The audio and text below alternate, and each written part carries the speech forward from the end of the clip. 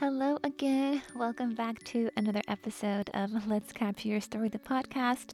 I'm your host, Aya, and this is brought to you by Layman Creative. We're all about capturing stories, bringing them to life, and helping you and empowering you as a brand and as a company to build an audience that spans a lifetime. So today's episode, it's kind of a little bit something that I was thinking about ways to talk about this creatively as well as making it tangible. The title is officially Push versus Pull Energy and knowing the difference of your visual storytelling core elements and impact. And I went back and forth about the title because I know, okay, great, like for SEO capabilities or purposes, it's probably not the greatest, but I was really trying to hone in on the energetic tone here, if you will, when it comes to interacting with your audience within the online space, and how visual storytelling empowers you to make this exchange a feel good for both parties involved. And I'm saying all this to say is because I've noticed that typically when people have a marketing message and they're putting it out there for the world, and that's just kind of how it is, right? You got to put it out there, obviously with strategy and a plan and preparation. We're not just throwing spaghetti at the wall, but in reality, even with the best preparation, even with the best, plan, intentions, production value, all the great things that we do to convey a message effectively to our target audience, we just don't know how they're going to react. We just don't control people. We just don't know. That's why big box office films, they tank. There's been major films. I think the most, well, at least the one that I can remember that's coming to my mind readily is the film Godzilla. It's been a few years now, but I want to say that was like a super major film. A lot of money was poured into it. I want to say to the tune of like 100 million, and it flopped. Like, it did not do what the studio was hoping it would do. And again, they did the research. Godzilla's been around forever. There's like a cult following. There's even like those like old wise tales that people tell about seeing the real Godzilla, kind of like Bigfoot. There's a lot of buzz and energy and language around that character. So, the studio had good reason to double down on their investment and to make that, a huge major motion picture. It just didn't perform. And that's just the nature of the beast. There's definitely, again, we're dealing with humans. And the biggest thing we can always do is ensure that we're listening to them and that we're paying attention to them. And we're crafting offers and products and services that speak to their needs. And that's really the only way to at least have a better chance. I never say the word guarantee because we can never guarantee anything in life, but we can be as prepared as we can be. So in terms of the push-pull energy here, and just to kind of break it down, again, I see a lot of people just kind of push messages out there. And again, you're putting it out there and we don't know what's going to happen. But typically what happens is what I have coined it as the filibuster fiasco. And what that essentially means for me and how I interpret that, it's a made-up thing that I just use.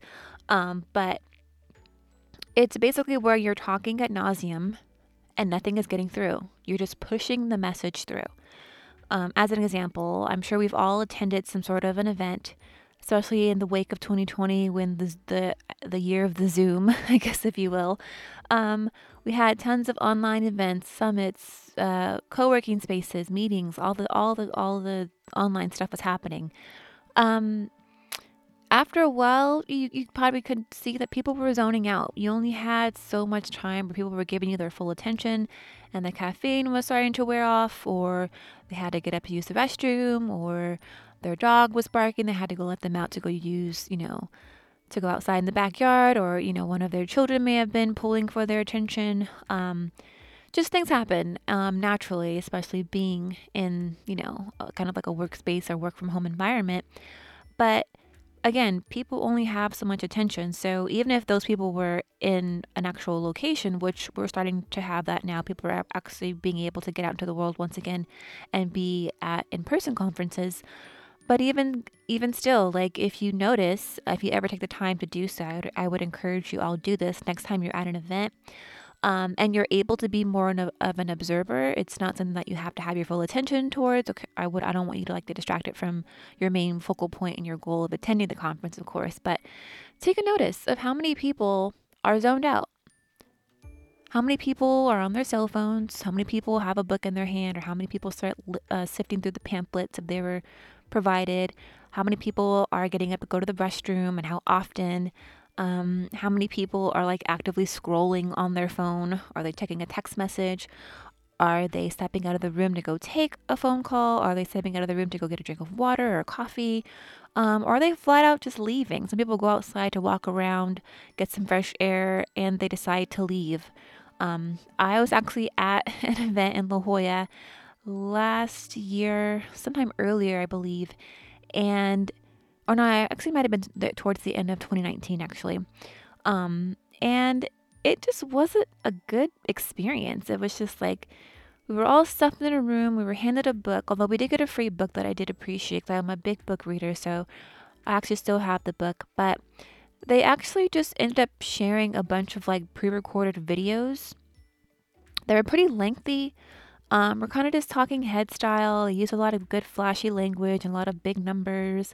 And I get it, they have a product to sell. And I'm not saying that it was like a bad thing of what they were doing, but I just remember getting so overwhelmed. It was so much information. I just couldn't do it. And that's the thing of the filibuster fiasco. You're just talking and talking and talking and talking and talking and talking and talking, and then nothing is getting through. That is the push. Like you're pushing way too much. That ties into my second point here is your audience's energetic bandwidth.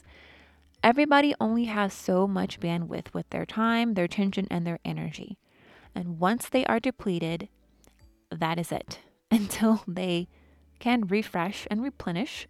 But if they didn't have a good experience with you, they most likely are not looking to you, be it your company or your service, to be that well, right? And that sounds kind of harsh, but I gotta just, say it straight. Once people have interacted with you and it was like, I think the one of the best examples I heard, or a quote, his name escapes me. I think it was Danny Meyer, I believe. He's a famous restaurateur.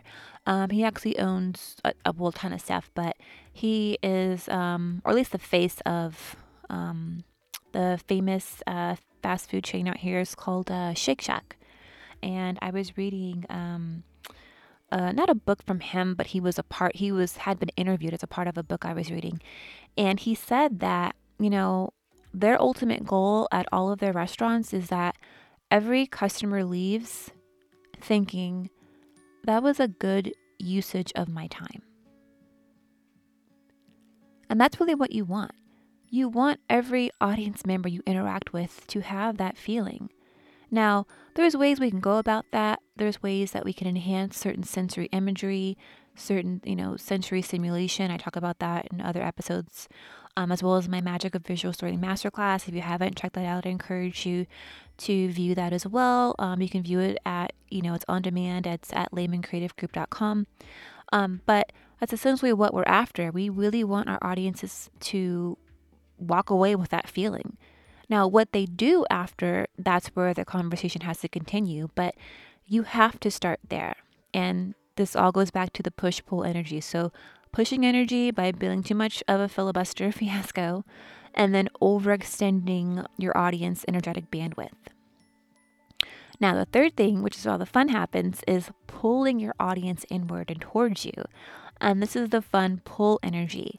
And it even just goes back into the divine universe and just how the language of the universe works. It's never really about going after and chasing.